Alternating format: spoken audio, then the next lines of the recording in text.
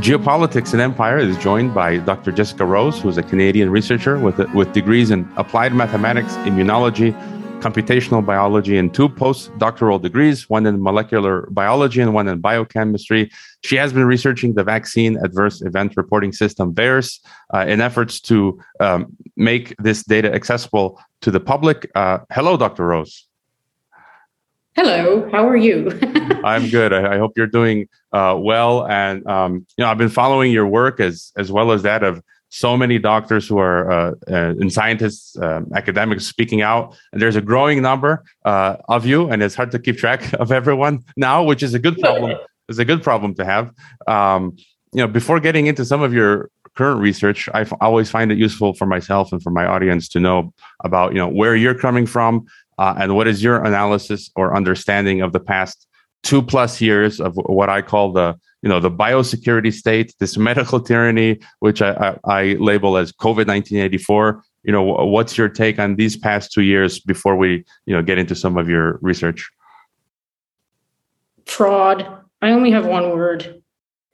The exposure of and the presence of fraud. I mean, the whole thing's been completely unscience-based, continues to be so. I'm kind of flabbergasted that it's still able to continue because it's so clear and evident. If you just look at anything, you can look at data, you can listen to medical doctors, you can do whatever you want, and it's all there for you to see.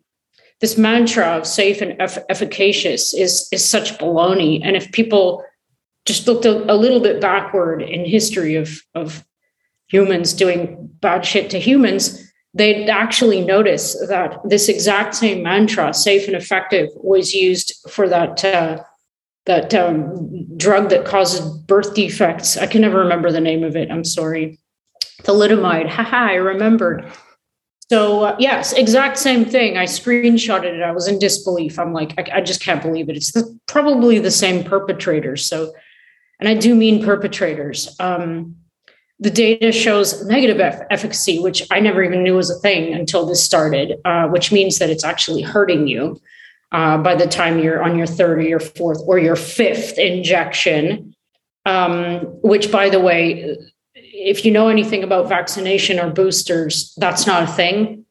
You should look that up too. And as far as safety is concerned, I just literally got off a call with a team of lawyers. It was very scary. I'm just kidding. They were really sweet. But the conversation revolved around the fact that it's always been that the onus is on the manufacturers and the officials and the mediators of safety to make sure products going into human bodies are safe. It's not up to the public to prove they're not safe. That's not our job or our duty. It's their duty. The public health officials and the mediators have to be the stopgap.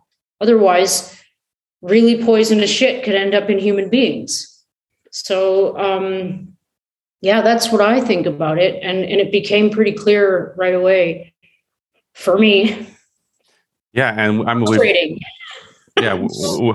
we've got the precedent. I mean, of big pharma. They've always been corrupt, and I like to cite credible people like Robert F. Kennedy Jr. and others, and he just makes things very lucid, like succinct, where he says that we know big pharma has been corrupt. They've been like sued in courts where verdicts have found that they've mass murdered a bunch of people. Like he's sued them, and yes, they've killed people knowingly with their products. But all of a sudden, when it comes to vaccines, they've found Jesus, as he said. And so, getting on to VAERS, then I was aware of VAERS before COVID-19. I had long ago seen strange things regarding the establishment's obsession with vaccination, and I mean by establishment, big pharma, the government, academia, and the media. I've read Dr. Paul Thomas's book, whose license was recently taken away, and I think he's getting it back. But many have pointed out how in 1989 the vaccine schedule and protocol drastically increased, and from that point on, so did autism and a myriad of other children's health issues. And then Dr. Paul also published a study on how all the children in his practice, which were unvaccinated, were by far healthier than those which received the CDC full protocol or half of that vaccine protocol. And so, I'm just trying to go over things a bit chronologically and to build up to your current research. Before COVID-19, did you see any issues with vaccines or with the VAERS? What was the VAERS database like before COVID-19 happened? I don't know. I mean, I can tell you now, but I didn't even know what VAERS was. I just stumbled upon that by accident because I had my life plans diverted because of this nonsense. And I wanted to do something constructive. So I decided to teach myself R. And I picked the VAERS database as a way to do that because based on what I'd seen, I'm like, okay, that's going to become an interesting data set. And I wasn't wrong. But no, I'm a vaccine proponent. Of course, we all are. This name calling ad hominem bullshit is just, it's another very clear signal that nothing here is right. And it's not about science. Wow, I lost my thought. Whew, my memory is like fading like a sieve. What was I saying? My God, wasn't talking about VAERS. Ask me the question again. Just before COVID-19, like I had learned about it. Right.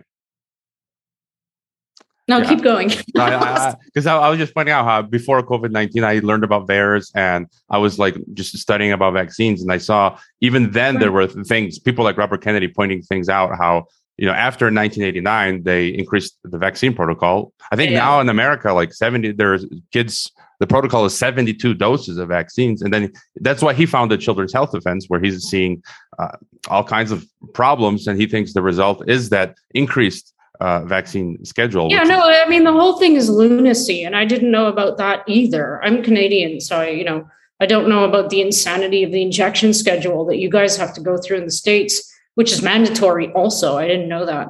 So but I don't know how I feel right now, to be honest with you, about vaccines, because I'm not even sure. I'm not sure about anything, because my take on it is if you can lie really easily about something this important, then what the hell have you been lying about the whole time? That's just a logical thought, right?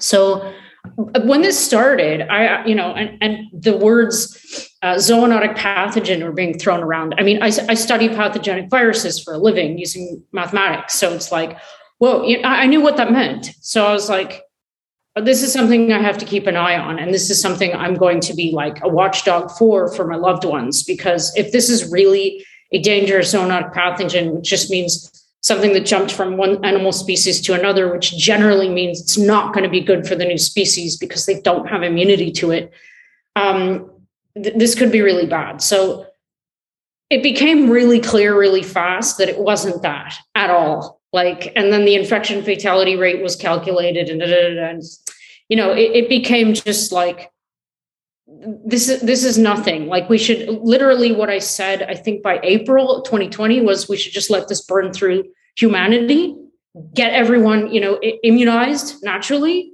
and it'll go away. Protect the elderly and the vulnerable, like we always should anyway, but nobody does. Nobody gives a rat's ass about our elders. And that's been very clear throughout this. Sorry, but that's a really sore spot for me. It's, I don't know, again, how I feel about the vaccines as a general thing now, but I'm still, I'm a scientist. I'm pro science, and I'm pro things that are progressive and good biologically. I'm not against lack of transparency, lack of informed consent, forcing people to get injected with shit that they won't disclose the contents of, forcing people to not be able to leave their homes, dictating that people can't travel even intra-country because they're not injected with some, you know what I mean? It's like, none of that stuff has anything to do with biology. None of that stuff has to do with evolutionary dynamics, viruses. It doesn't have anything to do with it. And that's the part that really rubs me raw, because we're not answering any questions that we actually should have had answers to like 2 freaking years ago. If the focus had been, if this had been a real dangerous pathogen, and the focus had been on solving that problem, it would have been solved a long time ago. It's like, So it really annoys me. I mean, the way that so many of us have been like changed in a bad way by this. I mean, like you said, medical doctors are losing their licenses. They get them back because it's all based on fraud. People are having hit pieces written about them. People are losing jobs. People are committing suicide. I mean, it's the whole thing is such a shit show. But to wrap up that negative note on a positive note, I think more people are actually at least starting to ask questions, and I think fewer people are going back for the fifth injection. I would hope. Oh, geez, don't get me started on that. A message from our sponsors. The Nomos app will help you survive COVID-1984 and the Great Reset. Nomos is a time bank that can be used by communities anywhere in the world. You just need to talk people into using it. For example, if you go to your barber for a 30-minute haircut, your barber receives 30 minutes in his time bank. He can then use that time to pay for an appointment with the doctor. I've spoken to the developer who is passionate about creating solutions for surviving and thriving in the apocalypse. Nomos is available in both English and Spanish. Hurry and visit nomos.net before they roll out the cashless society and put you in the algorithm ghetto. Also, if you need health insurance that covers you wherever you may roam, check out my friend James Guzman's Borderless Health Insurance. One of the great things about living internationally is saving money on health care, but private care overseas can be expensive. Go to borderlesshealthinsurance.com to watch a short presentation on expat and digital nomad healthcare and sign up for a free consultation to review your options. Geopolitics and Empire needs funding. You can leave a donation, book a consultation, or become a member, which gets you access to my brief weekly commentary, a monthly newsletter of my thoughts, a private telegram, a monthly members group call, and my second premium broadcast called Dissident Thinker, where I conduct interviews and provide solo analysis. Dissident Thinker is also available on Rockfin and for supporters on Locals. Yeah, I would agree with you that by definition, we have not been in a pandemic. I was doing graduate studies in Switzerland in 2009. I was a staff assistant at the World Health Assembly, the 62nd, when it was the so-called swine flu. And then you study these things and you see they're changing the definition of pandemic, the WHO and having their arms twisted by big pharma. And so by definition, we haven't been in a pandemic, whatever it is that we've been going through for the past 2 years. As far as I know, regarding VAERS, the US has this vaccine adverse reporting system. I believe the EU has one and Britain. I saw on your Substack recently, you announced that I think Canada just created one. So are those most of the countries? I mean, I don't think too many countries have systems like this, no? No, unfortunately, every country should. It's weird because the U.S. collection system, this VAERS system, vaccine adverse event reporting system, is probably the best of all of them, and it's still lamentable. I mean, it's antiquated. They made it in 1990, and it's still run by just a handful of people, and we're talking about like millions of entries right now, people in VAERS, and the average total number of adverse events for all the vaccines combined up until 2020 was about 39,000 in an entire year for all the products combined. So we're like over 1 million for the COVID-19 injection products. Only 3 of them in the States: the Janssen, the Moderna, and the Pfizer. Yeah, so it's just not even, it's hard to even talk about this anymore because it's like, it's so evident. You don't need statistics. You don't need to be a modeler. You don't need to be a mathematician, or you just need to look at the graph. I call it the bungalow skyscraper graph. It's like you plot the average number of adverse events per year for the last 30 years, and they all look like little houses. And you look at the 2021 data only for one product, and it looks like this. And if you pick any standalone adverse events, of which there are over 10,000, which is another thing it's just, what? That never happened before historically. For all the products combined, we haven't had that many types of adverse events reported. And with a high rate of severe adverse event reporting, way above the average the entire time. The average number, according to VAERS, is about 15%. So 15% of all the adverse event reports will be severe. So we've been at least 3% above that the entire time, and we're still there. And we're talking about neurological problems, landing people in wheelchairs and stuff.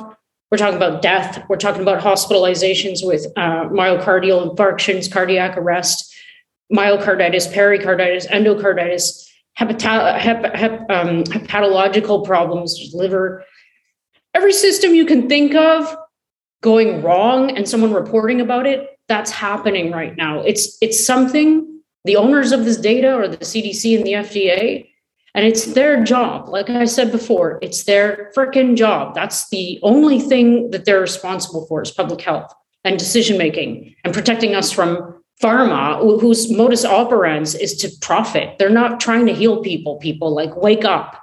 They're there to profit. They're not there to protect you from illnesses. No, that's what the FDA and the CDC are for. So they're not doing that. They're not even looking at the data. Walensky and Fauci on the exact same Senate committee hearing could not answer the simple question posed to them both independently. How many deaths are in VAERS right now? Retarded. They wouldn't even generate a number, which either means they don't know, which means she shouldn't be the CDC director, in my opinion, or she does know, and she's not answering the question because she knows how bad it is. So an intelligent response and a responsible response would have been, well, we're looking at over 10,000 reports, but we don't know what percentage of those are actually caused by the injections. And we're looking into that using the Bradford-Hill criteria. That's what she should have said. But, it's like, it's the same thing, nothing is right here. And the problem is people don't know the difference between what it should be like and what it's like now, because they're making it look the same by calling it a vaccine, for example. It ain't no vaccine, people. It's not.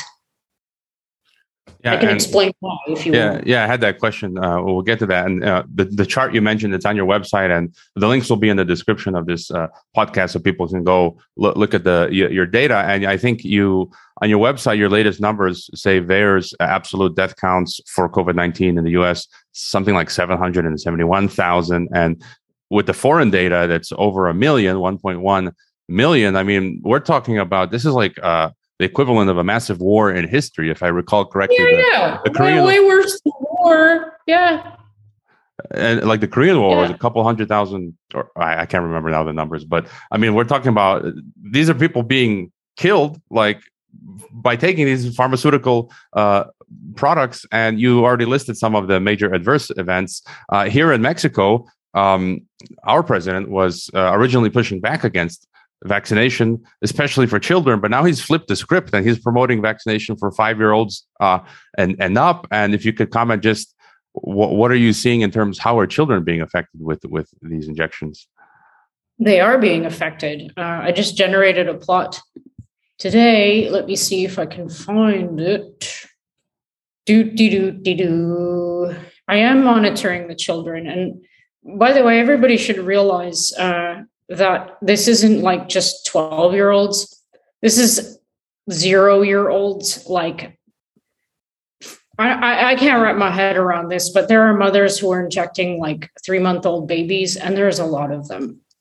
And not only are they doing it, but their babies are ending up as VAERS reports, and some of them have died. So the numbers, just a second, I'm sifting through a long spreadsheet.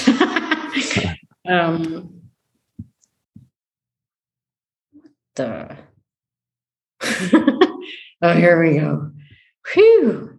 Okay, so children aged 0 through 18, that's my cutoff for a child. Maybe some people think 18-year-olds aren't children, but I think they are.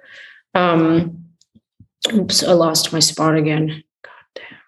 51,724. And something I want to point out about any number that I report here, this does not consider the underreporting factor. So another problem with VAERS, probably the biggest one, is that it is underreported because it's like a volunteer system. So what that means is that there's only a certain percentage of people, because people are people, who are ever going to report an adverse event. And VAERS is notoriously annoying to make a report in. It takes 30 minutes. I hear online, and it's a multiple online page system. And if you don't complete each page in time, it boots you off and you have to start again. Imagine the frustration, right? If you're a physician who just worked a 14-hour shift and you have to enter like 5 VAERS entries, like, are you going to do it? So anyway, underreporting is a very real thing. And there have been calculations made. I have made one myself using the Pfizer phase 3 clinical trial data. And mine is the most conservative estimate, which is something around 30. So just as a loose kind of, thing in your mind, multiply every number I tell you here, report on by 30. So we're looking at like 150,000. My inner head math is bad, so forgive me. 51,724 times 30. Children age 0 through 18. And shockingly, children aged 5 through 11, that's the age group you just mentioned, right? Yeah. 10,006 reports. So that's like, multiply that by 30. And remember, these aren't just the kids who are injected. These are the kids who are injected who have filed reports to VAERS.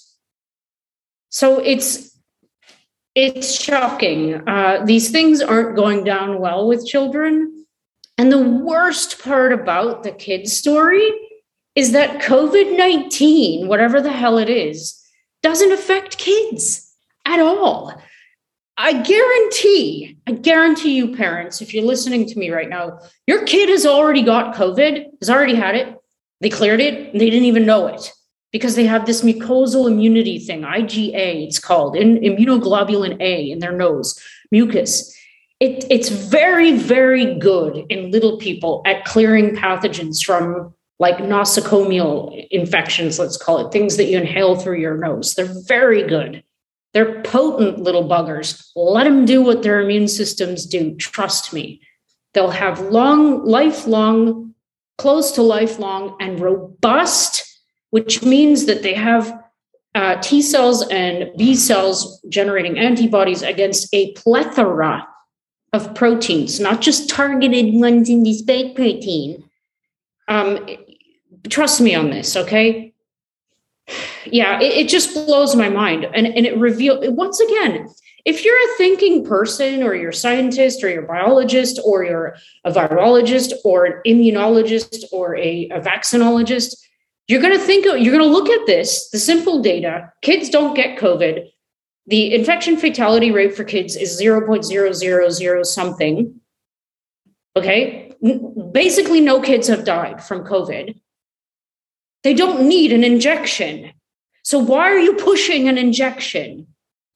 Because if they get the injection on the childhood schedule in the States, they profit enormously. It's something like $3 billion a year in profit if you get one product on the schedule.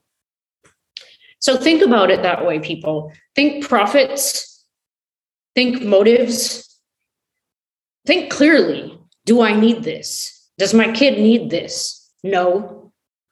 So yeah, that's how I feel about that whole kid thing. It's like, yeah. What? I was just over the weekend hanging out at a barbecue here in Mexico with some Mexicans, and I mean, after hearing what you say, like, I mean, I already knew a lot of this, but one of the Mexican adults was telling me how he took his family a lot of Mexicans are doing this. They're flying to the United States to vaccinate, both parents and the children. And, they went to Tijuana, they crossed the border, California, and then they got their shots. And what for? Did you ask?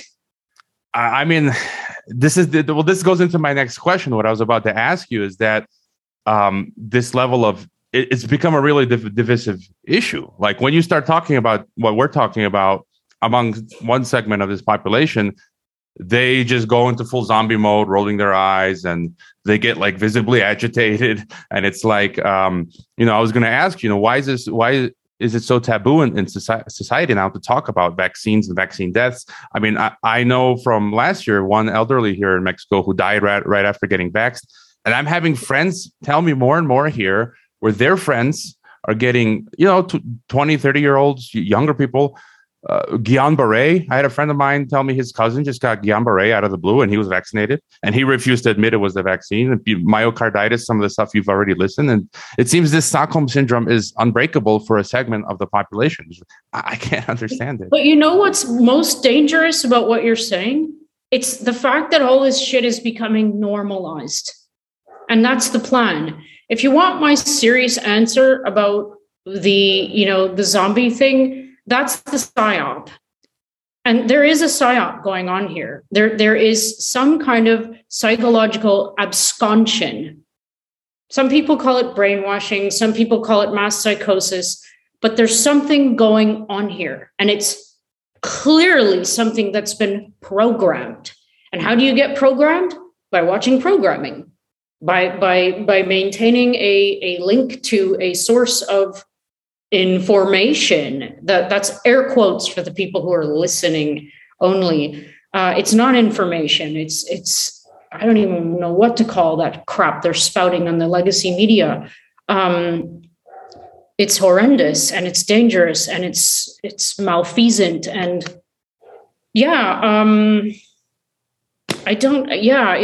it's really something I don't give a damn about. If you're one of those people who thinks I'm a moron for presenting adverse event data, I don't care. Go ahead, think I'm a moron.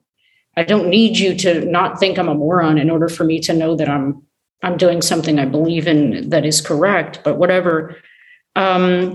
The divisiveness, I believe, it can be very difficult to handle for some people, like families getting ripped apart and families, children and parents even, because a lot of kids are like, I know, we remember being kids. It's like, mom, dad, you're being crazy. Like if your parents are concerned about the risk, right? Your kids are like, I would just want to go back and play basketball again. You're being stupid. Like, just get me injected. But the highest risk of the worst thing I'm seeing, which is why even the CDC and the FDA are talking about it in VAERS, besides like the neurological stuff, is the myocarditis in the kids, because it's happening in kids primarily. Like, can I share my screen for a second? I think you should be able to. I'm just gonna find my figure. I have to go back through all this again. Oh, there it is. That was fast. The host disabled participant screen sharing. Oh. So maybe I can't, but it doesn't matter. I'll describe it because some people are just listening anyway. When you plot all of the myocarditis cases reported to VAERS with age on the x-axis from like 0 to 112, yeah, there are people that old in there. Good for them, right? Lasted all that time, taken out. Anyway, I shouldn't joke, but, and on the right, the y-axis is the absolute number of reports. Then what you're going to see is a severe skewing of the data toward the younger age groups, and it's primarily males. It's like 80-something% of the myocarditis reports. By the way, myocarditis is inflammation of the myocardium, which is the muscly middle layer of your heart that allows it to beat. But we're also seeing pericarditis, which is inflammation of the pericardium, which is the outer layer, and the endocardium. We're seeing everything. If it can go wrong, it's going wrong. But myocarditis is being touted in these young people as being mild and transient. It is neither of those things. I'm penning another paper now with Peter McCullough about hospital-associated myocarditis. And most of the cases in young people are associated with, the myocarditis is associated with hospitalization. No freaking parent can tell me that that's mild if your kid lands in the hospital with inflammation of their heart, okay, if they're 15 years old. Sorry, doesn't fly. And also transients know if you sustain a heart injury that lands you in the hospital when you're a kid, you're looking at a long-term prognosis not being so good for your heart. So it's neither mild nor transient. And again, this is one of the Bradford Hill criteria, which is how you prove causality using epidemiological data. There's a criteria called specificity.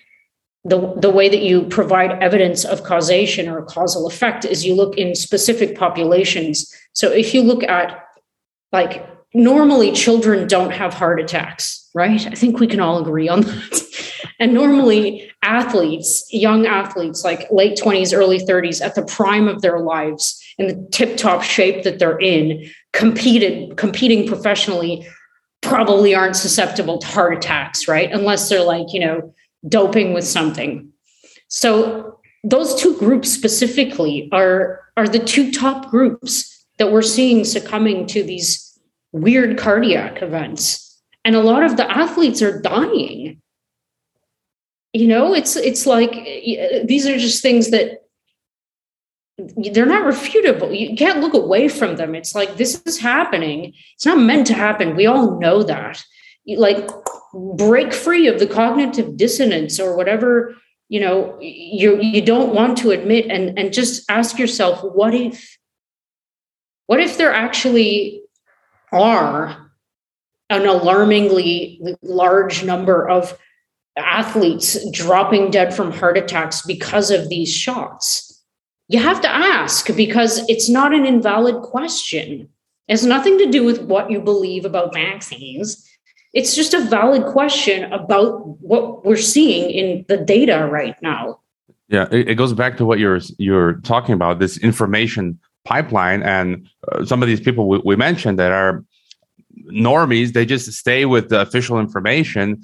They don't have the time or the interest to pursue the truth. And so they're just stuck, whether it's here, the mainstream news in Mexico, which is the same in the US or Canada or wherever. They just take the few moments to look at their official big tech feeds, like Instagram and CNN or Fox. Well, people like us, we're on the Telegram feeds, we're on the alternative media feeds, we're going to the official data, VAERS and all of this, and we're seeing this. But in their official news pipeline, they don't see any of this. And so they see anything outside of that is like crazy. And I wanted to get your thought then on what is the vaccine? People are talking about this mRNA gene therapy that alters your DNA. Now they're talking about the flu shot. The annual normal flu shot is going to include the mRNA technology. People are talking about graphene and all sorts of other things. What is this thing from your point of view? Okay. What I believe, and you don't have to believe what I believe, but I've done nothing but investigate, analyze this for over 2 years straight. Okay. And this is what I do. This is how I make money. I'm a researcher. What I think is that these COVID-19 products and this whole thing is a segue into introducing new things, new injection platforms, normalizing this whole thing about getting regularly injected and digitizing the human. That's what I think. That's where this is going. Sounds insane, but I can't deny the evidence. So the products themselves, I'm going to focus only on the Pfizer and the Moderna, okay? There are two brand new things about these products. They're both so-called mRNA-based. mRNA stands for messenger RNA. In biology, the central tenet of biology is that DNA, which we are all composed of, it's our genome, genetic structure, goes to mRNA, messenger RNA, goes to protein. So we have transcription and translation as intermediates between these three steps. Or these three nodes. So the platform, let's call it the delivery method, is completely new to humans. It's never, ever, ever been used on a large scale or in the context of a vaccine before. These lipid nanoparticles, that's what LNP stands for. So it's composed of 4 different kinds of lipids at very specific concentrations to optimize or maximize deliverability, which means getting as many as they can to slip inside cells. And one of these lipids is called a cationic lipid, which enables that. But upon doing so, ruptures cell membranes. It's highly toxic to cells. That's something to do with the polarization. Polyethylene glycol is another one, which is surface mounted on the lipid, and it's also induces anaphylaxis in many people, and it's highly toxic. That's the first thing that has been shown in peer-reviewed studies out the yin yang to be problematic in humans because of the toxicity issues. Now, their claim is that, well, the concentration's not blah, blah, blah, cause problems. But I'll tell you another problem with what they're telling you versus what their data is showing. Let me just finish that thought because it's important. We were told that the lipid nanoparticles, which is the carrier of this mRNA, the modified RNA, was going to stay at the injection site and probably travel to the local draining lymph node, which is near your armpit. Not going to go anywhere else, right? That's what we were told. No, wrong. In their own data, which was released by force because a judge told Pfizer they have to start releasing their safety data, it clearly shows, I've written Substacks about this, that these LNPs are biodistributed heavily. And the places where they land, where they accumulate in the highest concentrations are the liver, the spleen, the ovaries, the testes, also accumulates in the brain, the adrenal glands, which regulates your blood pressure and your electrolyte levels. This is problematic. And it's problematic because they didn't freaking look at this before and then tell us what the results were. They knew what the results were. They knew that this biodistributed. But they told us it didn't, and they injected 7 billion people anyway, or however many. So that's problem number one. And the reason why that's problematic is because of the second thing that's brand new in this technology, which is the modified RNA. This is not messenger RNA per se. This is modified RNA.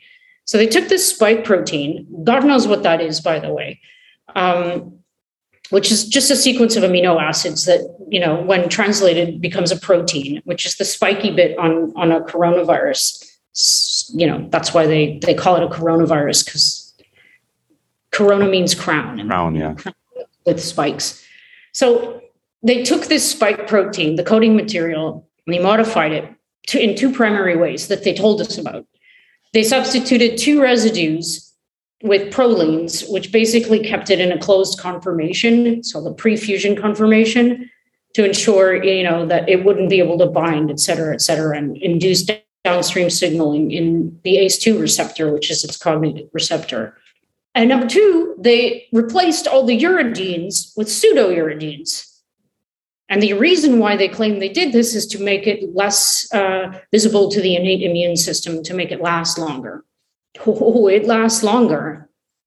Remember what they said? Oh, no, the mRNA it's very, fragile. It's not going to stick around. So what they did, because that's true, mRNA is very fragile. They stabilized it using a number of techniques. It's genius, but it's evil, if you ask me, because it wasn't properly tested. That's the evil part. And so it's very stable. They found it recently in a peer-reviewed journal to be in the germinal centers of the lymph nodes, which is where all the B cell stuff happens, 60 days after injection.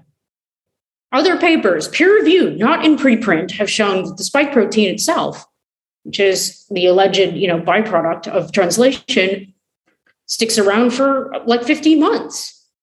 So nothing they said seems to be the truth. And that's based on their own data. This isn't conjecture. It's not my opinion. It's their data, their documents that they were forced to release by a judge under order. So the problem with what I'm saying right now is that it's possible that none of this is going to affect human beings. Maybe we're all going to be fine, right? But maybe we're not. And maybe that's why we're seeing all these adverse event reports. If you have an accumulation in ovaries of lipid nanoparticles, which they're not supposed to be there, right? And then they do what they do, which, they dump their payload, which is this modified mRNA. The ribosomes get to work. They convert this to protein, whatever the proteins are going to be, in mass quantities. And these are released. And if this protein is cytotoxic, let's say, what's going to happen? What's going to happen to the female reproductive system? We don't know. The studies weren't done. mutagenesis studies weren't done. Let me say it another way. Most of the time, when you're trying to deliver a pharmaceutical product or biological product, which vaccines are, to the public, you have to do full mutagenicity and genotoxicity studies and pharmacokinetic studies. They did none of these. And it's clearly listed in their document. We did not check this. The reason why? Because it's not meant to cause problems. That was the reason. Not meant to cause problems. Oh, but shit, it did. And yeah, you're on your own. That's the story here. Mm-hmm. Yeah. And you get injured, you're on your own, man.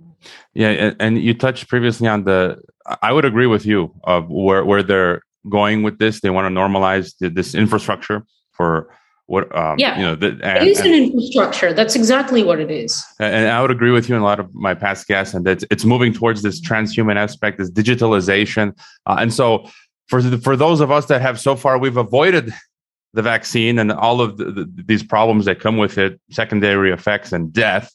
So we've sidestepped this, first shot at us. And the second, the thing that, and that's, that could kill us. It's killing people right now. So some of us have survived that. And then the thing that really I'm freaked out about, that's the second part of this, is the digital aspect. My biggest concern beyond the vaccinations has been the vaccine passport. I was living in Kazakhstan from 2017 to 2020. And immediately I saw that, we're not in a pandemic, something else is going on. And I decided to flee back here to Mexico because I saw this technocratic system being put into place.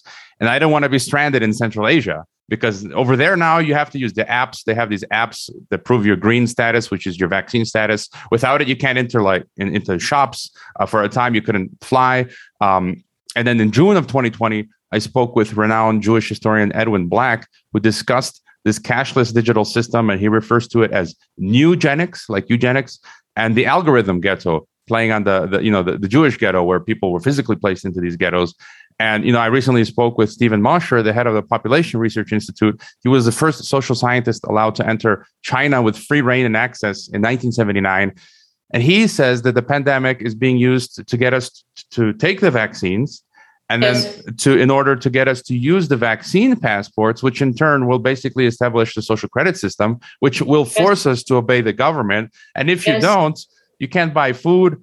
Even here in Mexico, as you mentioned, the internal Soviet-style passports in the state where I am, Jalisco, the governor has proposed recently requiring vaccine passport for entering or exiting the state. Another state in Mexico had made it for a time mandatory to go into supermarkets or even go to a park in nature. You had to be vaccinated. And we've seen countries, as you mentioned, Austria or Philippines, you couldn't leave your house unvaccinated. And if you were caught on the streets, you'd be fined by Duterte's government. And you've also mentioned on your Substack, the known traveler digital identity. So what are your thoughts on this vaccine passport system? Agreed. That's where this is heading. I live in a place where that crap has been on the go for over a year. Haven't been to a restaurant in about 18 months, probably more, which is fine. I became a really good cook, but I do love going to restaurants. But you know what I love even more? Getting to decide what the hell goes in my freaking body. Thank you very much. I'm not sure how people can't see parallels with historically, documented events that weren't even that long ago. I cannot understand how people don't understand how humans do really shitty things to each other a lot of the time. It's a fact. If you live with rose-colored glasses on your face, then that's good. But don't criticize people who don't. That's one thing I'd like to say. But it's like the normalization. It's so devious and slow, and it's just eating away little bits. They let the noose go a little bit, and then they tighten it. And then they let it go a little bit, and then they tighten it. And people can't see. One of these days, they're going to tighten it in a way that you're not going to like. You might be fine with it all now. Okay, I got injected. I didn't have any adverse events. I'm doing my stupid papers that I have to, show thug cash members, who are hired by who knows who. like maybe that's okay with you. Maybe it's just a bothersome thing that you have to put up with every day. But what about when? Not if, when. If you get to buy food depends on this little score on this card, which might actually be embedded under your skin, or it might just be a card or a thing on your phone. What if your score's not high enough because they didn't like something that you did, like you walked off the sidewalk onto a green space, for example? I'm not exaggerating here. This is how I see this going. Whatever they consider, whoever they are, to be out of line, which is basically just not being an automaton, wearing the exact same thing, doing the exact same thing, blah, blah, blah, the serfs, If you fall out of line, you will be removed. There are going to be a lot. I know this is going to sound scary, but I hope it does scare people who are listening, because there are going to be a lot of deaths coming up soon. I'm not talking about injections. I'm talking about food shortages, and water wars are going to start. I mean, I'm sure of it. There has to be a reason why these psychopathic billionaires are buying up all the farmland and trying to incentivize people who still are farmers to not be farmers anymore. Think about that.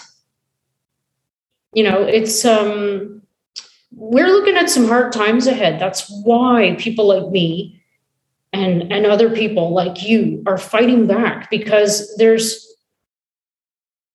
it's more than a feeling that something is wrong here. It's very visible to me. It's almost like I can't not see it everywhere I look now. It's just the world's gone mad.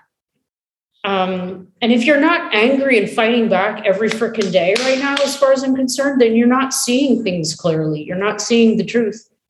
It's not fun, but it also won't be forever if we fight back now.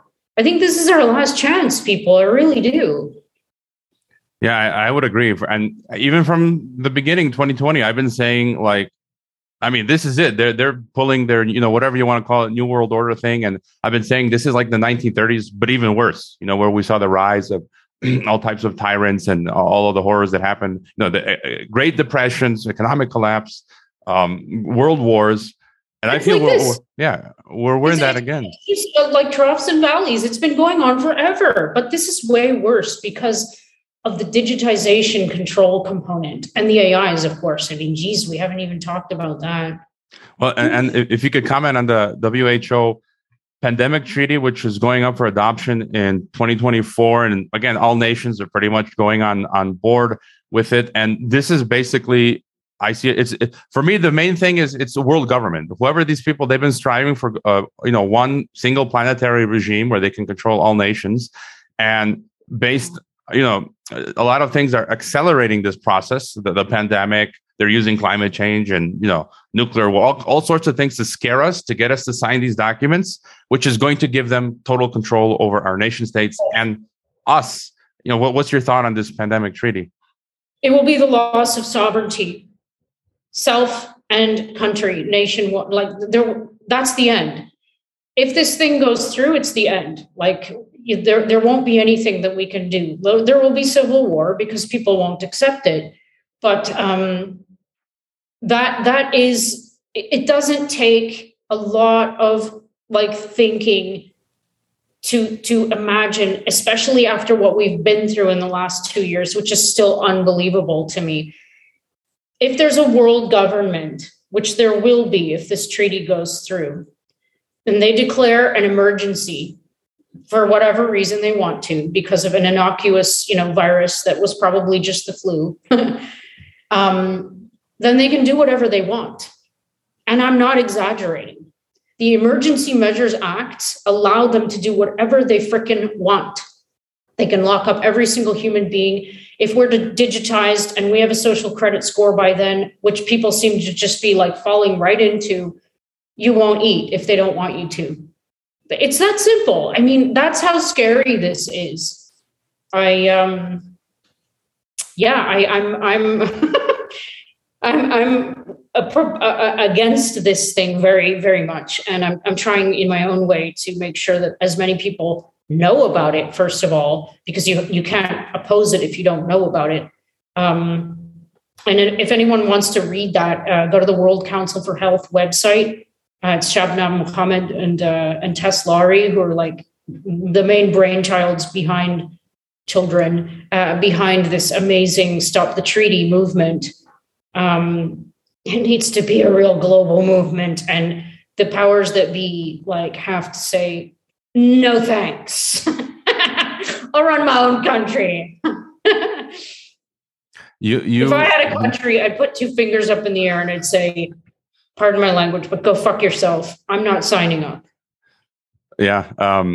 We recently had the Defeat the Mandates rally, where I think you gave a speech virtually, and you've also talked about, the handful of good men and women that we have, such as Senator Ron Johnson. We've got DeSantis in Florida holding his own. So there is some momentum. Listeners know that I'm pessimistic at this point.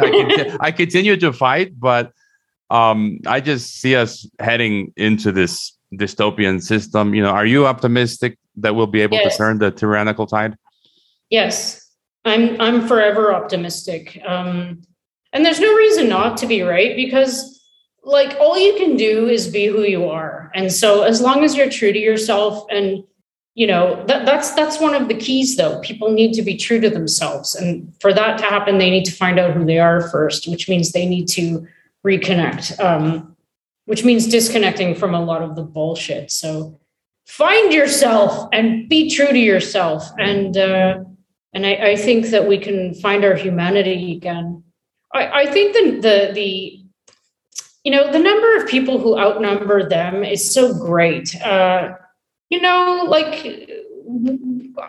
think we will be okay. I am optimistic, but I'm still very disturbed, let's put it that way, by my own species. And the fact that after all these years, they still haven't learned a goddamn thing. They still don't know that fraud doesn't work. You will always be found out, and liars will always be revealed, because the truth is the truth. It's like, it won't work. So, like, instead of being psychopaths and assholes, why don't you try and create a progressive, beautiful society where you're going to be better and everyone's going to be better, and we can all be our creative selves. I have all these cheesy like visions of how humans can actually be and how harmonious we could actually be on this gorgeous planet. So I try and stick to that. Mother Nature is such a genius, and I revere her. So I try and follow her lead. Yeah, and speaking about how bad things can get, I'm personally trying to also move out to a rural part of Mexico, and I get calls from people on a weekly basis from all parts of the world for advice, seeking to. They're coming down to Mexico because they see it one of the last bastions of.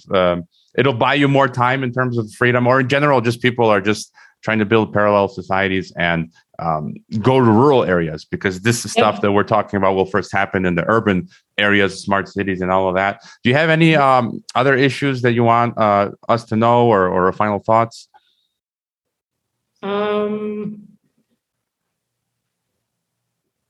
Yeah, reconnect with Mother Earth and grow a garden. Spend time with the people you really love. Hug and do the things that we as human beings can do. Because there are some things we can't do. We can't fly, for example, but we can touch each other, and it feels nice. So do that, do things that feel nice and that make you feel good. Like follow your heart and your instincts, and don't be hard on yourself. I was thinking about this today. A lot of people who've been, who got injected might have buyer's remorse. Don't be hard on yourself. Be grateful if you feel good, and use it as a learning opportunity. And don't be hard on yourself. No matter how this turns out. Like if we end up finding out that these things are like the worst poison in the universe and you had it put into you, still don't be hard on yourself. Go with how you feel.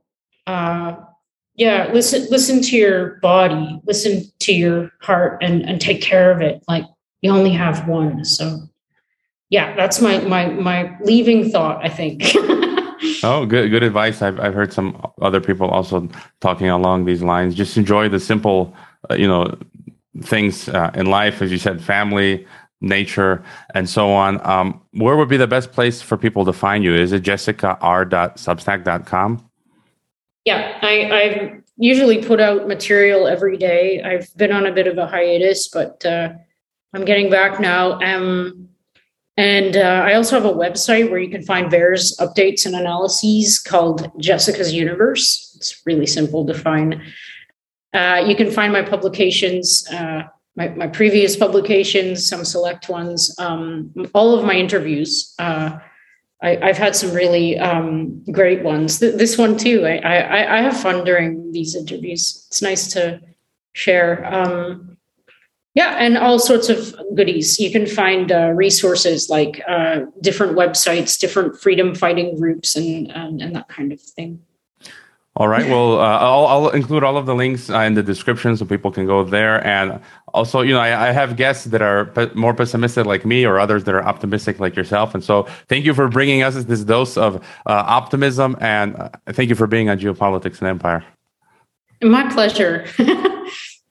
I hope you enjoyed this Geopolitics and Empire podcast. The website is geopoliticsandempire.com, and I encourage you to sign up for the free email list that goes out with each podcast and every weekend with a collection of news headlines. The newsletter and website are our last lines of defense. We're being censored and deplatformed. It's nearly impossible to find Geopolitics and Empire on the Google search engine. We've been blacklisted. YouTube frequently takes down our videos with strikes. Facebook restricts our page. Reddit and Twitter take down posts. And after the Associated Press mentioned Geopolitics and Empire in a 2021 article co-written with NATO, our Patreon account was terminated. Vimeo also terminated our Pro account. The best free way to help Geopolitics and Empire is to leave a review on Apple Podcasts or elsewhere and subscribe to all of our media channels. You can find the video broadcast now on 5 platforms: Odyssey, Rockfin, Rumble, BitChute, and Brighteon. You can find the audio broadcast on the podcast ecosystem: SoundCloud, Apple, Spotify, and so on. My current favorite social media channels are Twitter and Telegram, but you can also find us on Gab, MeWe, Minds, Float, VK, Instagram, Facebook, and LinkedIn. Finally, Geopolitics and Empire is in dire need of funding to continue. You can leave a donation, purchase a consultation with the host, or become a member to receive additional benefits. We also produce a weekly broadcast called Dissident Thinker for members and Rockfin subscribers only. We will continue to fight the good fight come hell or high water. Thank you for listening.